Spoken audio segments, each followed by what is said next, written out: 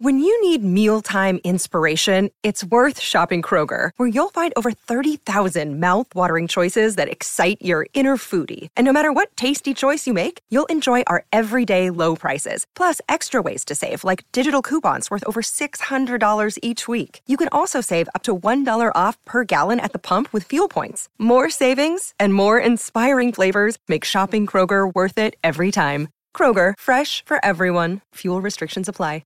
Maryland sports fans, there's only one sportsbook in the great state of Maryland with over 50 years experience booking bets and supporting customers. Betfred Sportsbook at Longshots is now open and is the only sportsbook in Frederick offering cash betting on football, basketball, world soccer, and more. Visit the Betfred Sportsbook at I-270 and MD-85 in Frederick, right next to Longshots off-track betting. Go to BetfredSports.com for more information and your chance to win exclusive merchandise. Must be 21 or older. Play responsibly. For help, call 1-800-GAMBLER.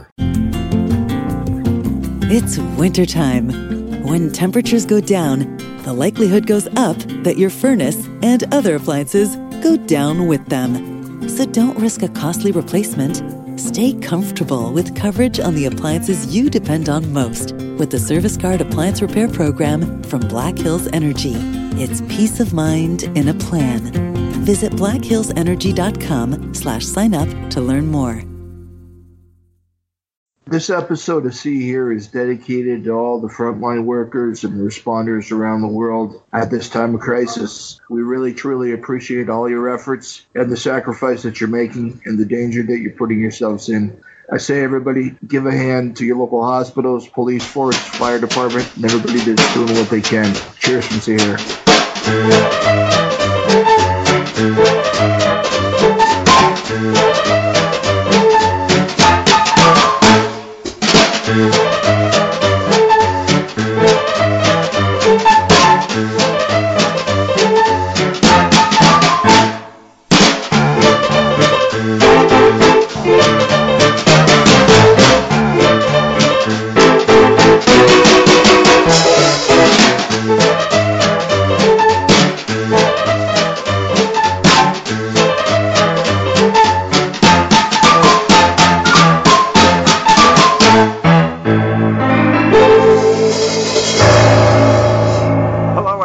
Welcome to episode 72 of See Here. I've been wanting to say that for the last 4 months. Yes, we've been out of action for the last 4 months. And what happens when we say, oh, we need a bit of a break? Well, Australia goes on fire and the world gets diseased. What the hell, world? Can't we take a little bit of time off without you getting into trouble? Well, we're back here to save you. We're here to give you some music film talk. It's what you need. It's what you want. What the world needs now is See Here, sweet See Here. We're here to put the pudding back in your ears. On the Skypes, I have in Brantford, Mr. Tim Merrill. Here I am, locked down in the den.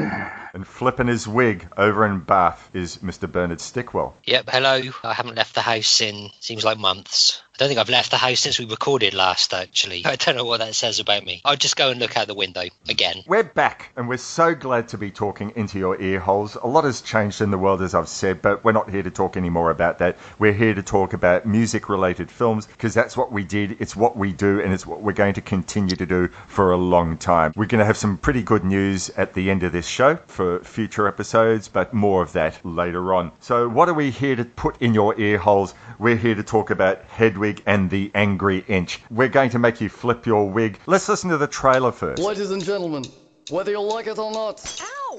Hedwig! Don't you know me, Kansas City?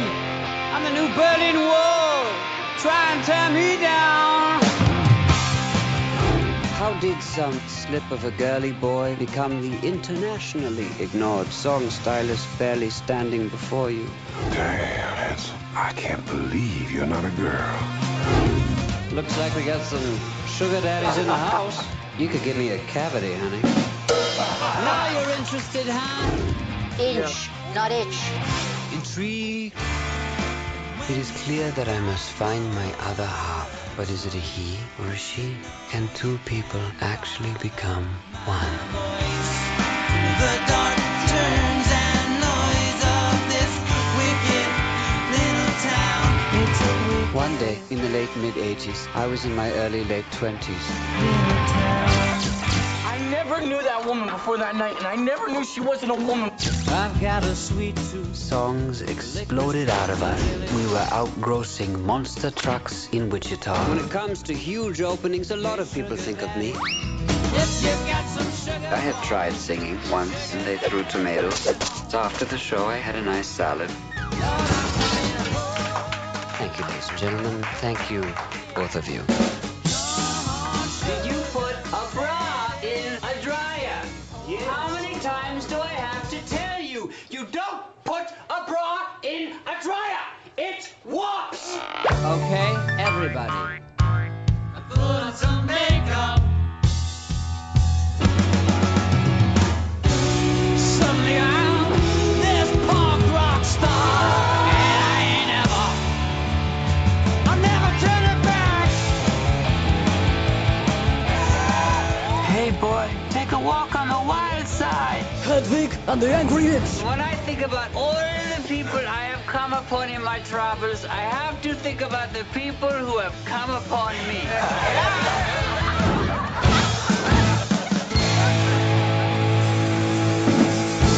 And we're back from trailer listening. Morris here, Bernie over there, Tim somewhere else over there. We're going to be talking about Hedwig and the Angry Inch. Film came out in 2001, directed by John Cameron Mitchell. It stars John Cameron Mitchell, Miriam Shaw, and Michael Pitt. It was written by John Cameron Mitchell, the book and the screenplay, and Stephen Trask, who wrote the songs in the film. I don't even know if I should read the IMDb. All right, I'll read the IMDb. It's pretty awful. A transgender punk rock girl from East Berlin tours the US with her band as she tells her life story and follows her former lover, bandmate, who stole her songs. That's a pretty crap description of the film, but we'll try and do a little bit better as we go on. So, Tim, you're going to describe what you think about the film in one word. Well, balance is basically what it is. But before we get to that, I don't mean to generalize, but as a whole, I'm not really a fan of musicals because there always seems to be one or two songs in a musical that just seem like they don't belong. They just stand out like a fart in church. You know, you get like 3 or 4 great songs in a musical, and then there's that one song that just pisses all over it. It just ruins it. And then you get Hedwig and the Angry Inch, where this film, every single song in this film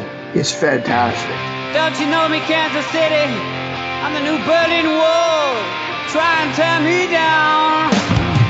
I was born on the other side of a town ripped in two. I made it over the Great Divide. Well, now I'm coming for you. Enemies and adversaries, they try to tear me down. You want me, baby, I dare you. They try to tear me down. Here's another thing that I didn't necessarily like about musicals. A lot of times the music in musicals, they over-try. They just try to shoehorn it in. It just rings so false. John Cameron Mitchell and what he's done with this film and writing it, and his music writer, the songwriter, has just pulled off this effortless act in the whole film. Every song is vital. Every song is a sing-along. Every song is amazing. And the band, the whole package, it just pulls you in. Even if you've never seen this film, you could have listened to the soundtrack before, and you might listen to the soundtrack after. But that's what really pulled me into Hedwig and the Angry Inch. I had friends of mine who had seen it on the festival circuit when it first came out, and they said, man, when this thing hits, it's going to be a cult classic.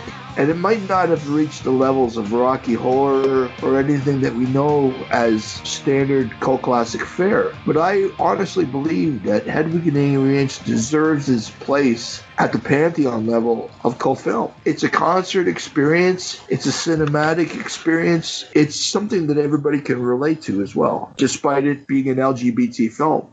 To be free, one must give up a little part of oneself. And I'm going to echo a lot of what Tim said. In my head, for some reason, I've always kind of mushed this up with Velvet Goldmine. And what's the other one? Is it Brothers of the Head or something like that? They were 3 films that were, in my mind at least, they were all set or about that same kind of period of sort of 70s kind of New York Dolls, glam rock, that kind of vibe. I mean, for whatever reason, that wasn't a particular reason why, you know, it's not like I avoided the film or anything. I just never gotten around to it. And while certainly this soundtrack and the look and feel of the film is very much of that ilk. This was contemporary to when it was made, so I would assume 2001. As to what Tim was saying about the songs, they're fantastic. They really are amazing. What's really interesting is how they are trying to be of that sort of glam rock style, to the extent that some of them are almost kind of plagiarizing certain songs. You know, there's one song which has got a little keyboard piano riff in it, which is, you know, Perfect Day, the Lou Reed song. But despite that, and possibly even because of that,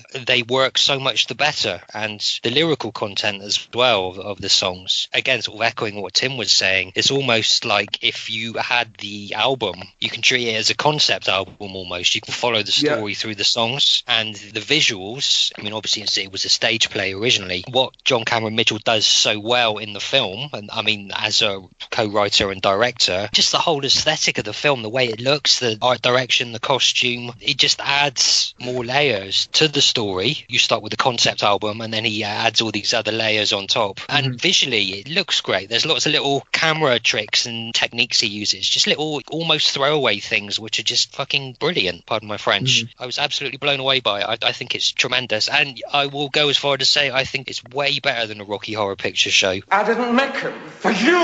As far as cult musicals go, this is number one with a bullet, frankly. I had recently returned to my first love of music. I had tried singing once.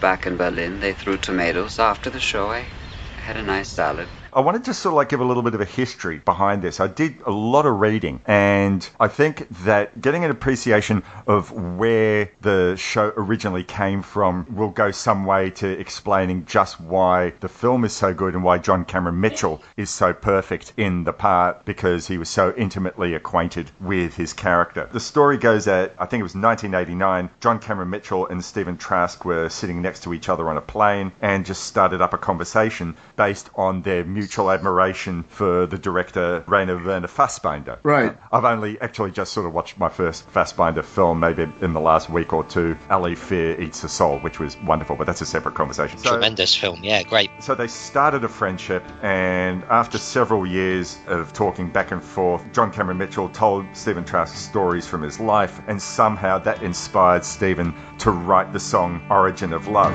When the earth was still flat, clouds made of fire, and mountains stretched up to the sky, sometimes higher. Folks roamed the earth like big rolling kegs. They had two sets of arms, they had two sets of legs, they had two faces peering out of one giant head, so they could watch all around them as they talked while they read. Stephen was working as a musical director at a New York City punk drag nightclub called Squeezebox, and it was a venue for drag queens to go get up and actually sing in. No lip syncing. John Cameron Mitchell had already been thinking about his character of Hedwig and used the opportunity to sing there, workshop the character. So he'd really immerse himself by every week cover songs by Fleetwood Mac, David Bowie and Yoko Ono. And the only original song on the night was The Origin of Love. So he kept developing this as a cabaret piece and moved over to another theatre in New York City called Westbeth, which was part of a not-for-profit organisation on the west side of Manhattan, and it kept developing, but he would always finish off with Hedwig singing You Light Up My Life. It was a small production with not much word of mouth to get an audience, but Stephen kept writing songs. And by the time they moved it to a more commercial, non-workshop venue, which was called the Jane Street Theatre, the finale of Midnight Radio was written, which had to be written to replace You Light Up My Life, because being in a commercial venue, they couldn't afford the rights to keep doing that song. By the time they moved there, they were getting people like David Bowie and Barry Manilow and Lou Reed coming out to see the show and spreading the word about it. Then they get people like Mike Nichols and Robert Altman coming to see the show. In fact, I think John Cameron Mitchell said in an interview that I read with Rolling Stone that there were some mothers from New Jersey who were seeing the show 500 times. And this is while it was still as a band and one-man cabaret piece. So we're not even talking about like the Broadway show, which it developed into later on. Right. Next thing we know, Hollywood comes calling because of all the word that the big stars are going to see the cabaret piece, and they went with New Line Cinema. And John Cameron Mitchell was quoted as saying that he wanted to develop the film to look like the work of his heroes, Robert Altman, Bob Fosse, and Hal Ashby. There's a lot about this film that looks like a Bob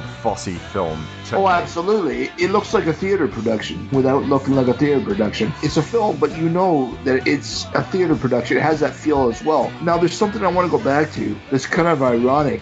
We haven't touched on Tommyknosis yet, but there is a weird little meta Tommyknosis thing with what you just said about New York City and the drag cabaret.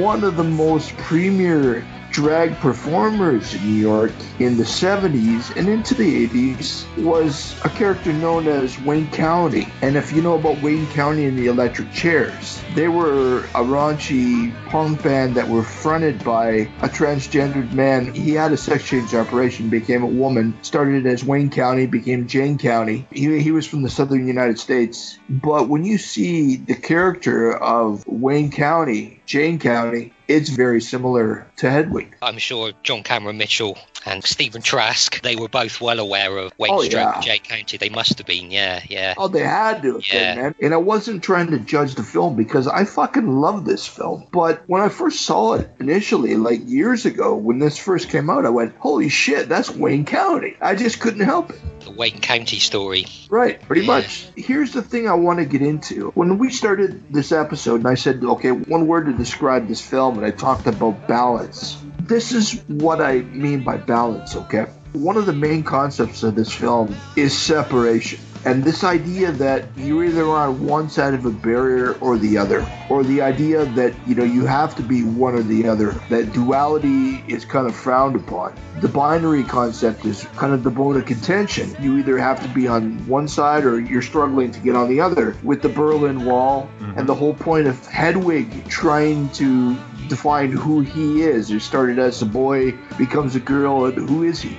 And I think the whole point of this film is that there's no left or right. There's a gray area, and that's where everybody belongs, because we are all elements of both sides, if there are sides. But I think the film is her journey to realizing that, isn't it? At the end, he's a boy and he's a girl, and he's he's both, but he's neither at the same time. But he's satisfied with that. He's found himself. Exactly. He's himself. Yeah. But it's not just Hedwig. It's also his partner in the film. Yitzhak is the same thing, where she doesn't want to be with Hedwig, but at the same time, she can't be separated from him. There's conditions at the beginning of the film where they talk about, well, you're not anything unless you're American. And if you're American, then you have to lose your genitals because you have to go with this guy because that's the conditions of the deal. And then when she goes over there and she wants to basically say, I want to be famous. And then it's like, well, you can't be famous unless you're hetero. Like Tommyknosis, and it's like, we love your songs, but we just can't take it the way you are. So there's all these conditions put on things. And then it gets to a point where it's like there's no conditions. It's just the way it is.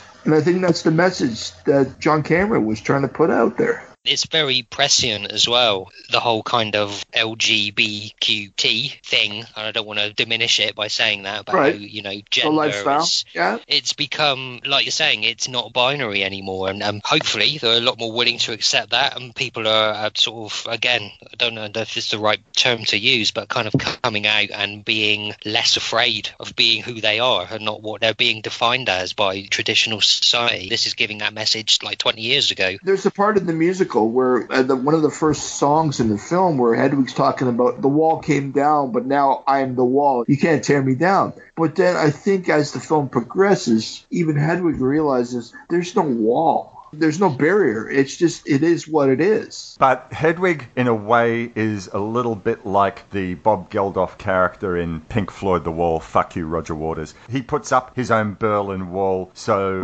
no one can get to him. And what I was going to say, you mentioned Yitzhak before, and I think the one weakness of the film to me, and I believe this might have been expanded on in the stage show, I haven't seen like a video of the stage show, is we get a little bit more of Yitzhak's background and to work out exactly why their sort of relationship and the sort of power dynamic in the relationship. Right. Luther broke Hedwig's heart, and then Tommy broke Hedwig's heart. So he thinks, right, well, that's it. I'm building a wall around me. I'm not going to allow anyone in. So you can infer from that, okay, yeah, I'm going to break Yitzhak's heart. But I would have liked to have seen a little bit more. I think, Yitzhak had the potential to be a really central character and wasn't. I think you're correct, Morris. I think in the actual stage play there is more, or the stage version I should say, there is more of her and her background. So it seems like that, they've taken that out of the film, and she is a little bit more of a background character, and I don't quite think you get the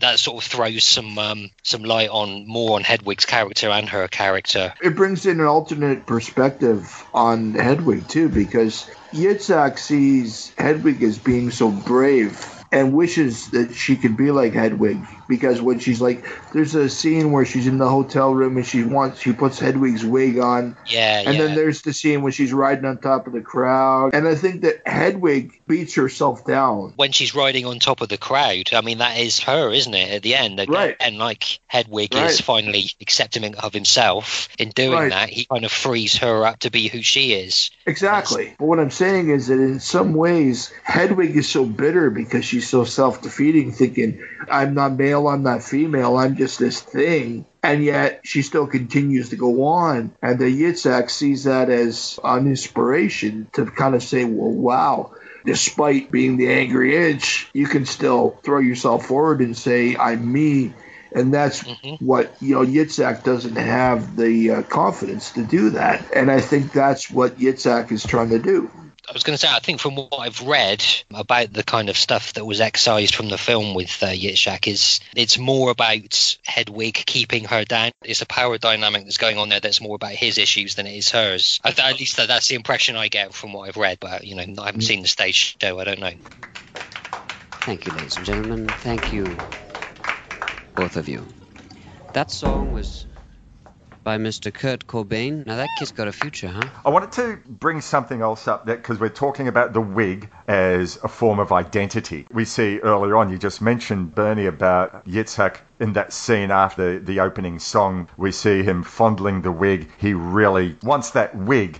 That wig is one of many that is Hedwig's identity. One of the great songs, and we'll talk a bit more about the songs as we go, but one of the centerpieces of the film is the song Wig in a Box. Put on some makeup, turn on a tape deck, and put the wig back on my head. Suddenly I'm Miss Midwest Midnight Checkout Queen, until I head home and I put myself to bed. Where Hedwig sings, I put on some makeup and some Laverne Baker and pull the wig down from the shelf. Suddenly I'm Miss Beehive 1963 until I wake up and turn back to myself. That wig is her identity. One of the themes that drove home the themes of identity in Hedwig came from an unlikely source for me, and that was watching the Jean-Paul Melville film Le Cercle Rouge a couple of weeks ago. And that film, also coupled with my memories of Le Samurai, were the fact that we see all the hitmen, the bad guys in that film, they're all wearing the black trench coat and they're putting on their hat when they're ready to do something. None of the other characters have that. Their identity is in the trench coat and in the pork pie hat. And it got me to thinking, wow, that identity, who they are, is wrapped up in that article of clothing or in that hat. You can think of any number of films. Winslow Leach in The Phantom of the Paradise. Once he puts on that mask and that cape, he becomes a badass. He's no longer the put-upon character Winslow Leach. He's the Phantom. A couple of days ago, I was listening to our friend Scott Phipps over at Real Britannia. They were talking about one of my favourite British films from the 60s with Tony Hancock called The Rebel, or Call Me Genius, depending on which side of the planet you're on. The Tony Hancock character, he becomes this artist. He's been this 9-to-5 guy. Everyone wears the same suit and they wear the same ties, and then he decides he doesn't want to be that 9-to-5 corporate guy anymore. He wants to be his inner artist. So he puts on the beret and he puts on his artist's smock, and all of a sudden he's an artist. The clothes define who he is. So that's a rather long way, but it's saying, but there's this history in cinema, and I'm sure you could think of 1,000 other films where the article of clothing defines who the character is. Let me take it one step further, though. There's a conflict in this because of the identity. It's about what Hedwig is lacking, which is his schmeckle. Oh my. I mean, it's the whole thing about, having that angry inch where you're not one or the other. So what am I? It's the lack of identity. It's about finding the identity despite the lack of identity. And I think that's a big part of that as well. It adds to what you're saying about the wig. That's what I was talking about, going back to balance, where despite being either the A or B, or having B, or despite not having A, or having A and despite not having B, you're still you. When everything is all said and done, you can't chalk it up to variables. It's just what's left at the end, the purity. And I think that's what's really interesting to me about it. The beginning of this film, the first song is The Story of Love, where they talk about that every being had the two sides and how the gods severed the beings into one or the other, causes polarity. The irony is that the film begins with this whole mythology and saying, well, this is the way it is. But then when you get to the end of the film, you realize, no, it's all bullshit. There's a middle ground. We're all things. We've always been all things. And that, it's not one side or the other. To me, it goes back to like that Devo song about freedom of choice, about the dog that chases his tail until he dies. We get into this whole conflict of chasing parameters of who we are or what we should be or what we're not. That's the beauty, the true beauty of this film, is that you go through all of it with Hedwig, with his conflicts with himself and what he lost or what he wants and who screwed him and who hasn't. And then you get to the end and he just says, I'm still me. And that's the most important thing of it all. Well, there's that great moment in the film, like where he's singing Angry Inch, where he says, yeah, long story short, when I woke up from the operation, I was bleeding down there. I was bleeding from a gash between my legs. It's my first day as a woman. Already it's that time of the month. But 2 days later, the hole closed up. The wound healed and I was left with a 1-inch mound of flesh. When my penis used to be, well, my vagina never was. It was a 1-inch mound of flesh. We place so much emphasis on who we are, whether we're manly, whether we're feminine, on whether we have a dick or we don't have a dick. And that's right. What he's spending the whole film looking for. That sort of really aligns with what you're saying. Absolutely. It's the balance. It's coming to the point of realizing the balance of who you are, despite what you don't have, and recognizing what you do have. Because Hedwig feels that Hedwig can't be Hedwig without the wig. And Hedwig can't be Hedwig without the vagina or without the genitals or the Barbie doll crotch, stuck with the Barbie doll crotch.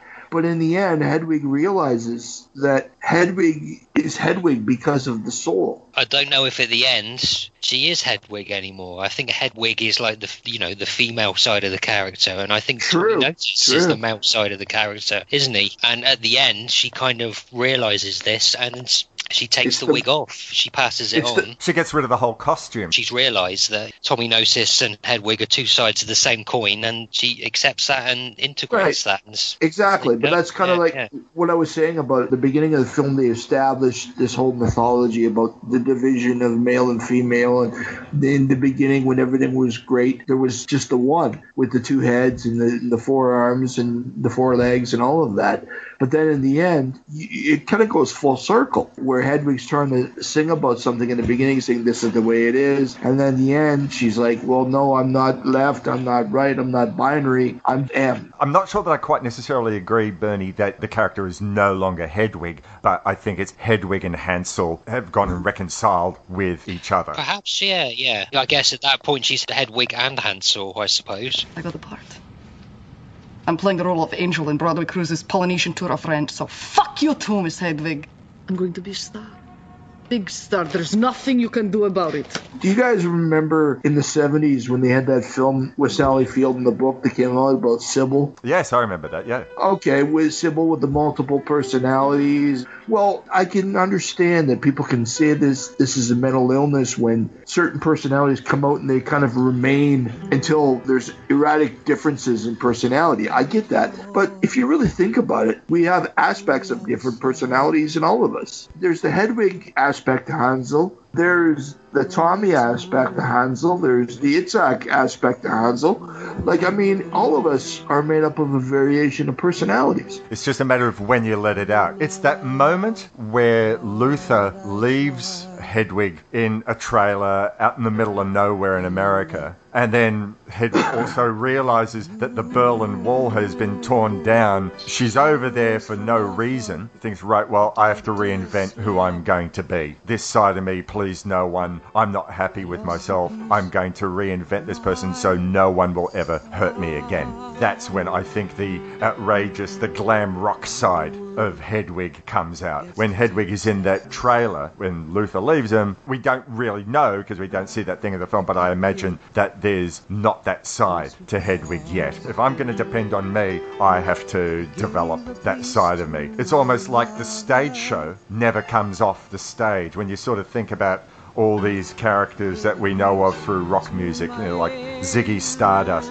or Quaalude, Fee Waybill's character in the tune. Right. These outrageous characters, once they're off the stage, they're David Bowie, they're Fee Waybill. But Hedwig never changes. It's all about challenge. Hedwig thinks, okay, if I get to this point, that's who I am. I've succeeded. And then Luther screws her. He walks away. So she's like, okay, then I have to redefine myself. That's a challenge. And then Tommy takes off, and then that's a challenge again. She has to redefine herself. You try to base who you are on variables that constantly change. And then it's a challenge. Playing bloody seafood restaurants. Thank you. My name is Hedwig. Please welcome those ambassadors of Eastern Bloc rock, the Agrients. Here they are, ladies and gentlemen. And my man Friday through Thursday. Yitzhak, ladies and gentlemen. There's no need. There's none. Also very talented and so very lucky to be here. Right, boys? Yes, Mr. Hedwig. Look out, guys. Immigration. And yet, like you're saying, Hedwig remains Hedwig. If you'll excuse the expression, I think it took balls on Hedwig's part to play those seafood restaurants as if they're big stadiums, they're big arenas. You know, she takes no prisoners. There's that moment in one of the songs where there's abuse yelled at her by some redneck from the audience, and Hedwig and the band just basically give them the fuck you and start an incredible fight. That's awesome. If you guys had to choose one song or two stretching it, what would you say are your favorite songs in the film? I think Wig in the Box, is it? Or Wig Out of the Box? Wig in the Box. Yeah. Wig in the Box. And I think the Midnight Radio, the one right at the end. Breathe, feel, love, give, free, know your soul, like your blood knows the way, from your heart to your brain. But you couldn't put a cigarette paper between them because they're all so fantastically good. Absolutely. Boris? Like Bernie says, I love every one of these songs, but I think the song that, and I've been listening to the soundtrack a lot over the last few months, the song which actually in itself is in two versions is Wicked Little Town. Hurricanes and rain, black and cloudy skies, running up and down that hill, turn it on and off that will. There's nothing here to let you down. I've played that one over and over and over again. And I've listened to the soundtrack lots, but that one seems to be the one that I keep coming back to because we get a Hedwig version, we get a Tommy Gnosis version. The Hedwig version is very, very fragile. I've read some stuff into it. There's biblical themes that are running throughout the film. I mean, Tommy Gnosis originally grew up in this Christian family, and he goes and says, wow, it's just like the story of Adam and Eve, how God goes and takes the ribs out of Adam to make someone else. There's also this line which could be like a throwaway line in the song. Then you're someone you're not, and Junction City ain't the spot. Remember Mrs. Lot and when she turned around. The whole notion in that song is about, Mrs. Lot looked back and that was it. She turned into a pillar of salt. Hedwig is singing, don't look back, look forward on your life. Don't think about what's happened. I shouldn't be worrying about my schmeckle, as you put it, worrying about that being who I was. I should only look forward and think about who I am. Of course, he doesn't always subscribe to that notion. She knows that I shouldn't be looking back, but in a way she always is. That's what that song represents to me. That's the whole thing I'm talking about the conflict of balance. You're always led to believe you have to be one side or the other, this whole binary construct, and eventually you have to say, leave it alone, I am who I am, that's it. For me, the two songs that I really love in this film is Sugar Daddy. I've got a sweet tooth, the licorice drops and jelly rolls. Hey, Sugar Daddy, Hansel needs some sugar in his bowl. I'll lay out fine shine on the linen and polish up the chrome. If you've got some sugar for me, Sugar Daddy, bring it home. I love that bit in the film. When you see it, you'll know where she says, look, ladies and gentlemen, a car wash. Like, I just love that, where she's like, with the tassels over the guys. I love Gloria Love. It sums up so much in the film, where they just try to create this mythology about the division and the things, the principles, or how people are led to believe stories or the way things quote unquote should be. I think that this film really, like Bernie says, it's a gold standard for cult films. And not only because the music's so damn catchy, but I think that it forces you to examine people going through polarities. It's like, well, you're not quite this, you're not quite that. Well, how are you defined? I'm defined by who I am. This film speaks loud and clear. There's no freaks. We're all freaks. I think that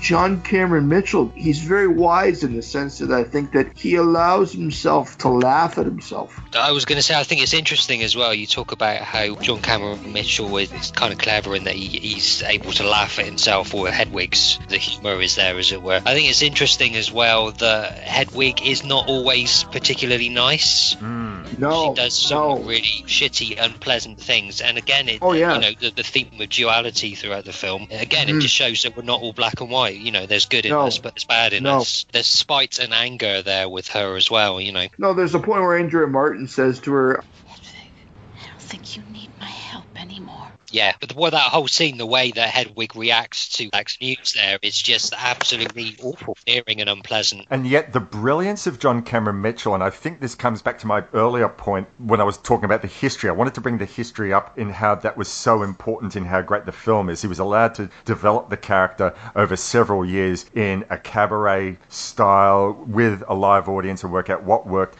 and what didn't work. Cameron Mitchell realizes just what you said earlier on, is that we're not one person. We're not all wearing the black hat and we're not all wearing the white hat. He's a character who we feel a lot of sympathy for, maybe even a lot of empathy for, and yet he treats his audience with disdain. He treats Yitzhak with disdain. He treats his band with disdain. There's that moment in The Laundrette, this band which plays as if they're in stadiums, and yet they end up playing in these seafood restaurants, and they're all got Laundrette afternoon, where Hedwig says to his band, Did you put a bra in a dryer? Yes. How many times do I have to tell you? You don't put a bra in a dryer! It warps! Treats everyone like shit, and yet by the end of it, we don't think, geez, you're a bastard. We feel a lot of sympathy for him. Hedwig can be a prick, and yet Hedwig can be someone that we feel a lot of sympathy and empathy for. If you had ever died, or any of us had died, and someone was doing a retrospective of your life, and they were just showing all the sweet bits, you couldn't lie to yourself. You would say, well, yeah, but I was a bit of a bastard too, like I was a bit of a prick too. This film was warts and all. And I think that you have to show that. You have to show all aspects. If Hedwig just comes off as this sympathetic surgery disaster, then you would just say, okay, well, that's only one side of it. But, again, John Cameron Mitchell is smart enough to show, Hedwig as an asshole, Hedwig as self-loathing, Hedwig as being able to take the piss with himself, and Hedwig as having hope. So there's all elements in this film, and I think that's what makes it even more stronger. A few weeks ago, I was visiting my mum, and we had the television on. They were showing My Fair Lady, and there was a line in My Fair Lady, or Pygmalion, if you will, where Rex Harrison says, like after I think they'd taken Eliza Doolittle to the ball and she fooled them all and it was a big success, and Rex Harrison says to Colonel Pickering, it's just marvelous, don't you understand that I've been able to take this person and create something completely different out of them. And then I thought to myself, oh my goodness, I've watched My Fair Lady more times than I can care to recall, and I've only just realised that My Fair Lady is a family-friendly musical version retelling of Frankenstein. And then yes. I thought about it even more and thought there's aspects of My Fair Lady in Hedwig and the Angry Inch. That's why I think it'd be an absolutely terrific double bill. We've taken this one person, Hansel, and not so much the doctor who botched the operation, but Hedwig or Hansel himself, herself, creating a new character from that. And I think in one of the songs there's that line, I rose like Lazarus off the slab. Right. Once again, Frankenstein's monster. So I love how they've taken inspiration from books like Frankenstein and stories like Pygmalion and My Fair Lady. Right. They all are connected, but they all tell their stories in a different way. And I have no idea whether John Cameron Mitchell ever sort of used that My Fair Lady as a reference point, but I like to think that he did. You're talking about double bills. Like I think another film that would really be amazing double bill with this would be Woody Allen's Zelig, because the idea of just trying to constantly pursue an identity that's not yours. Actually, the more I think about it, Hedwig is the greatest film that kind of surmises adolescence, because adolescence is all about trying to find out who you are. And adolescence is all about, you associate as a metalhead or a goth or a punk or whatever, or maybe none of the above. But then other people will say that you're still lacking something because you're not me. And it's all about that idea that eventually you reach the point of adulthood where you say, well, look, I'm all of these things and more. I don't have to be one specific thing to find out who I am. It's the pursuit of the self-identity and self-worth. I think that Hedwig, again, like I say, you can really apply this to the struggle and conflicts of adolescence. When you just sort of thinking about that, there's the 3 stages of his life or her life, where the time that Hedwig spends after the operation with Luther in the caravan park, that's Hedwig's childhood, where Hedwig decides, I'm going to be this glam rock star, and has all these temper tantrums trying to work out who she really is. That's adolescence and teenagehood. Mm-hmm. And then the very end of the film, where Hedwig goes off into the night completely nude, says, this is who I am, I'm showing myself to the world, that's adulthood. Right, absolutely. It just really dawns on me, after watching this a couple times, the whole struggle of pulling to one level or the next level, left or right, that's the whole conflict of adolescence, about desperately trying to determine where you belong. I agree with you 100%. It's, it's interesting as well, the kind of visual musical aesthetic which they go for with this, the whole 70s glammy kind of thing. That was a huge kind of thing for people of a certain age when they first saw that, when Top of the Pops Roxy Music, Genie Slade in 75 or whatever, a whole generation of kind of prepubescent and pubescent children watching that, that kind of set them on the course for the rest of their life. Absolutely. I wonder if that was a conscious decision to do that. Absolutely, there are parallels there you can draw, and I think they're intentional. I got it all sewn up, but in razor cuts down at the cross my body, and you can trace the lines through the various designs that never cross my body. The colors, I'm also not. In initially going into this, I'd read some stuff that this is going to be like the Rocky Horror Picture Show, which after watching the film I thought was a really lazy comparison. And then I got to thinking a little bit about the comparison between Frankenfurter and Hedwig, and especially, I guess, the song Midnight Radio in Hedwig and the Angry Inch maybe brought it home a little bit more to me about the comparison between the two films. And that floor show scene, which, and as much as I love Rocky Horror, that scene makes no sense. But it is a moment where Frankenfurter does wash off the makeup and he wants to be who he is. The rest of the film, he wants to be this one type of person. He wants to show like he rules the den, and we find out that he's not the one who rules the den. Riff Raff really rules the den. He just wants to be loved. That's the moment where I sort of thought, okay, that's a slight comparison between Frankie and Hedwig, but I think otherwise it was a bit of a lazy catch-all phrase to say that Rocky Horror and Hedwig are good companion pieces. To be honest with you, Morris, I suspect most people who have made that comparison haven't even thought about it that deeply. I suspect most of them have made that comparison because they are similar aesthetically on a very surface level. I think what you're saying has merit, but I'm sure most of those comparisons are people just making an easy and lazy comparison, like you say. And because it's just kind of like saying, well, Rocky's LGBT, Hedwig's LGBTQ, you know, it's like... Exactly, yeah, it's too easy, isn't it? We've been speaking a lot about the themes of the film. Just wanted to quickly, before we give our final thoughts, just wanted to know what you guys thought about the look of the film. I think, Tim, you went and mentioned that this is a film that looks like a stage production, but on the other hand, it does look still very cinematic in its approach. Well, the reason when Tim asked for a one single word to sum up the film, I said lipstick. That kind of sums up the look and feel of the film. It's very colourful. It is very sort of theatrical looking, but at the same time doesn't look like they've just transposed the theatre sets and designs onto a soundstage. You know, it feels like the world has some depth. There's something outside of what you're immediately seeing. I think that the colour palette of the film is sort of bright and garish when it needs to be, and dark and grainy when it needs to be. Again, it's the duality thing, isn't it? It's the light and the dark. The costume design, I think, is fantastic. It feels like everything has been thought out. A lot of thought has been put into how things look, how people look in scenes and environments that they're in. And also the other thing that we haven't mentioned, which happens occasionally throughout the film, but there are moments of animation. And again, those little animated segments, they fit perfectly with the aesthetic of the film. It all makes sense. It's all high school yearbooks and scribbling in the margins and teenage angst and glam rock and all that mixed together, and bubblegum and lipstick and so on and so forth. Which comes back to the earlier point about this being Hedwig's adolescence in general.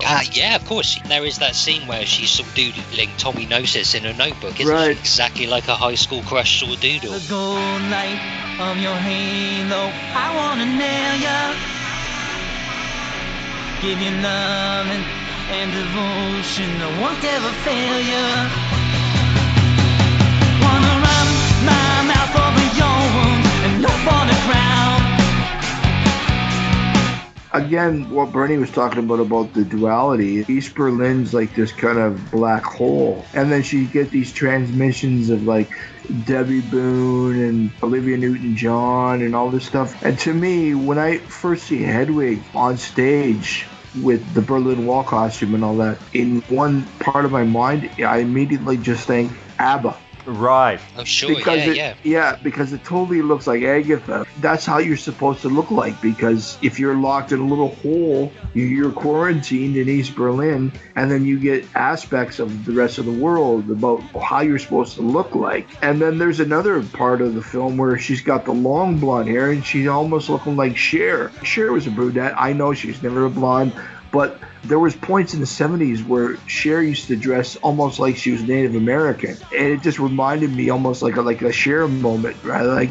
Like there were so many points in this film where I had this kind of deja vu where I'm like, okay, that's Debbie Boone, and that's Stevie Nicks, and that's so-and-so, and she's kind of chasing, again, the identity, and just saying, well, this is what people want, or this is what America is all about from the 70s and the 80s and whatever, and even the 60s. Like she says, I miss beehive hairdo. Like Bernie said, the color scheme of this is all like cotton candy and dirt. I don't remember whether it was a year ago or 2 years ago, whenever we covered the Oliver Stone film, The Doors. And at the time, I think I was saying that one of the few redeeming features for me in the film were the concert sequences. I think those absolutely, undeniably great, how Oliver Stone was able to recreate that. I always sort of think that concert footage, performance footage of any sort, is an art unto itself. And here in this film, John Cameron Mitchell is working in a different space, because normally when we think of a concert film, we think of an arena or a concert hall with thousands of people. And in this film, he's working with a band that plays like as if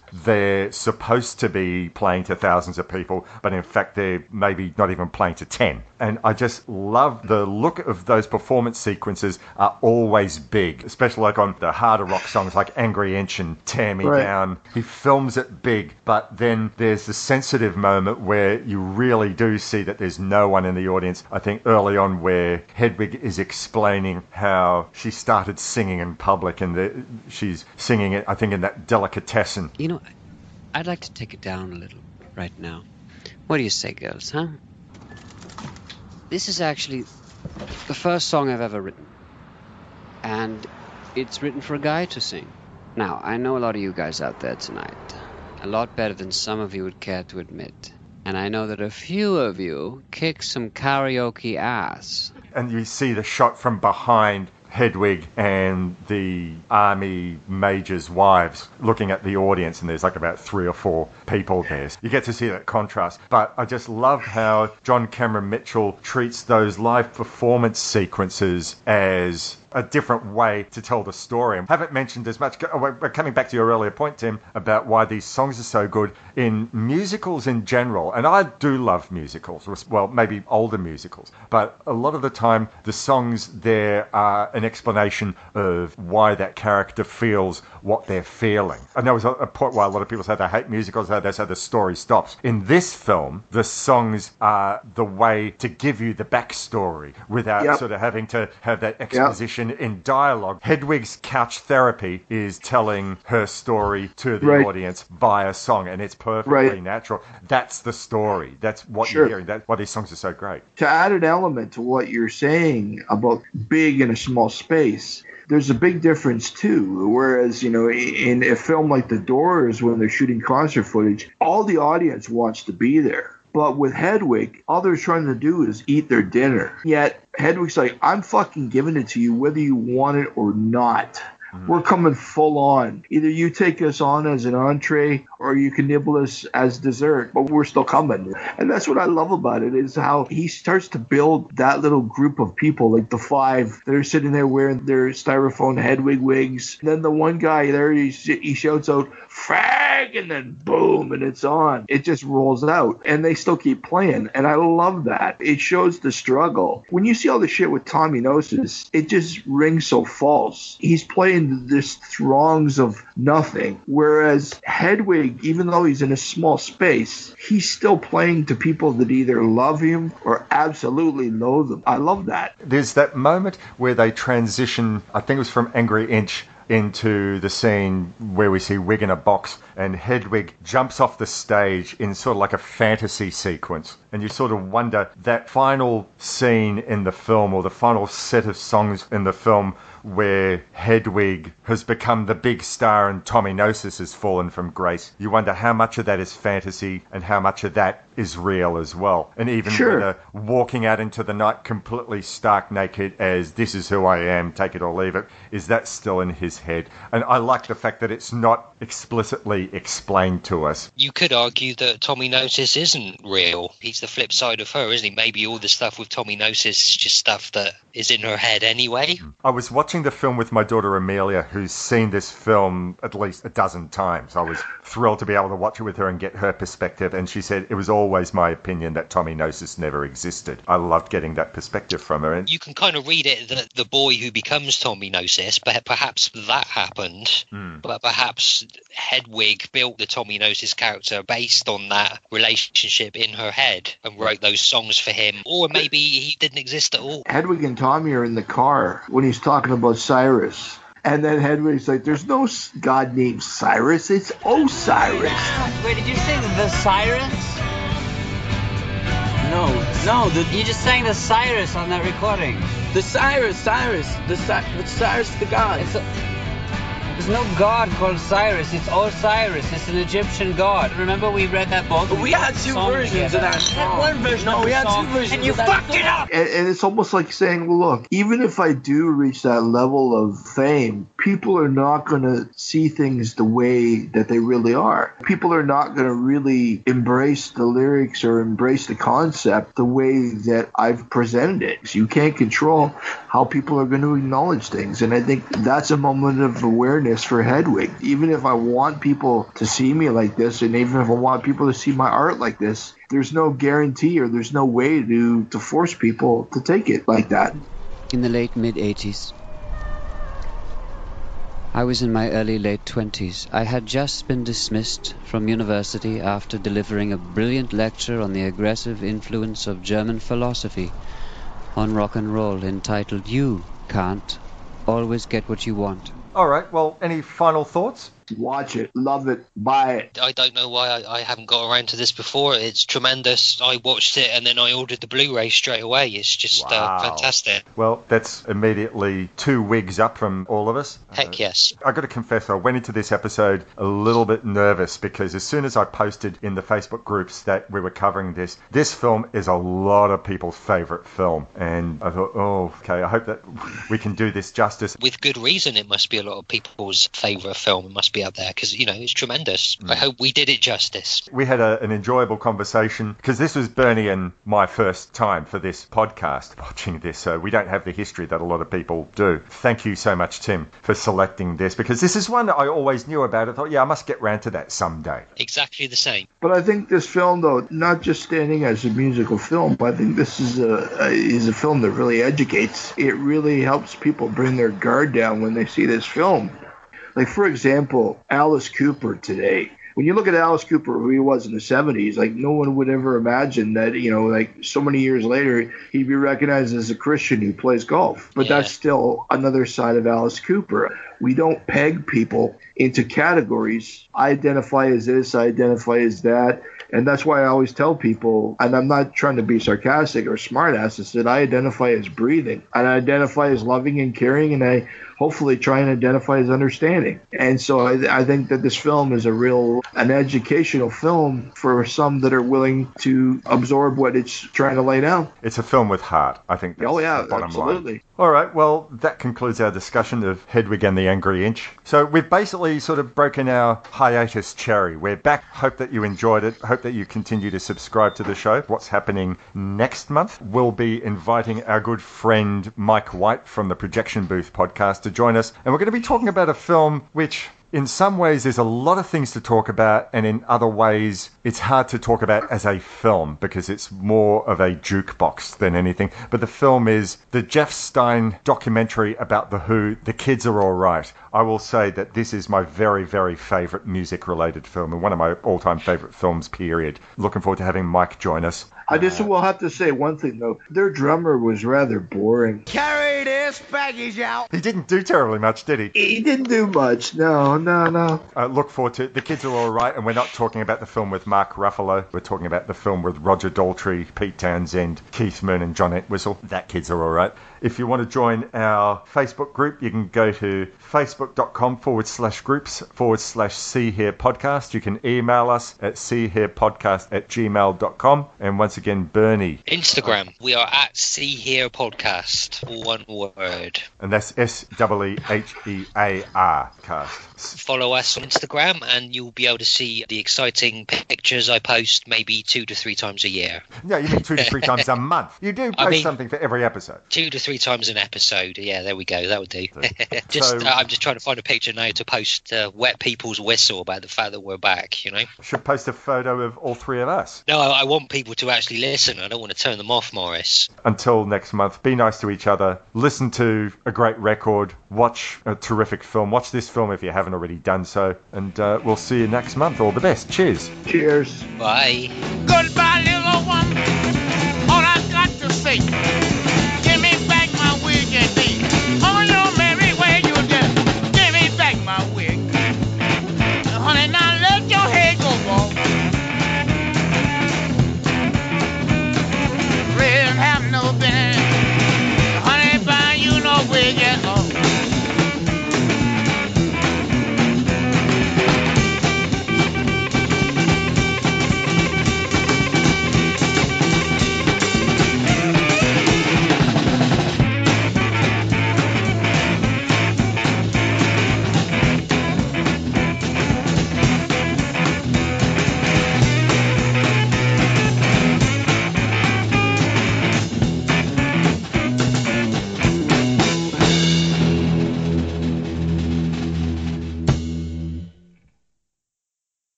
Maryland sports fans, there's only one sports book in the great state of Maryland with over 50 years experience booking bets and supporting customers. Betfred Sportsbook at Longshots is now open and is the only sports book in Frederick offering cash betting on football, basketball, world soccer, and more. Visit the Betfred Sportsbook at I-270 and MD-85 in Frederick, right next to Longshots off-track betting. Go to BetfredSports.com for more information and your chance to win exclusive merchandise. Must be 21 or older. Play responsibly. For help, call 1-800-GAMBLER.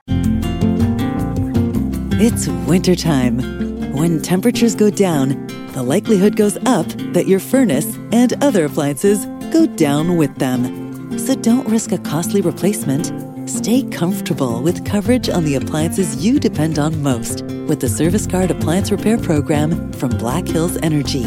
It's peace of mind in a plan. Visit blackhillsenergy.com/sign up to learn more. It's NFL draft season, and that means it's time to start thinking about fantasy football. FantasyPoints.com features industry-leading experts and prognosticators using proprietary hand-charted data to help you score more fantasy points. FantasyPoints.com is the place to go for whatever kind of fantasy football you play. Whether you play fantasy football, daily fantasy sports, or do a little bit of everything, Fantasy Points has the meticulously researched content to guide you to victory. And why wait for the fall? Fantasy Points also covers the new spring football league, the UFL. Join the guru, John Hansen, Scott Barrett, Joe Dolan, and other massive names in the fantasy football universe with an exclusive offer. Use code Pantheon for 15% off any Fantasy Points package, including the all-in package, with access to every article, tool, and data nugget that Fantasy Points has to offer. That's FantasyPoints.com and code Pantheon for 15% off at Fantasy Points. FantasyPoints.com, code Pantheon. Score more fantasy points.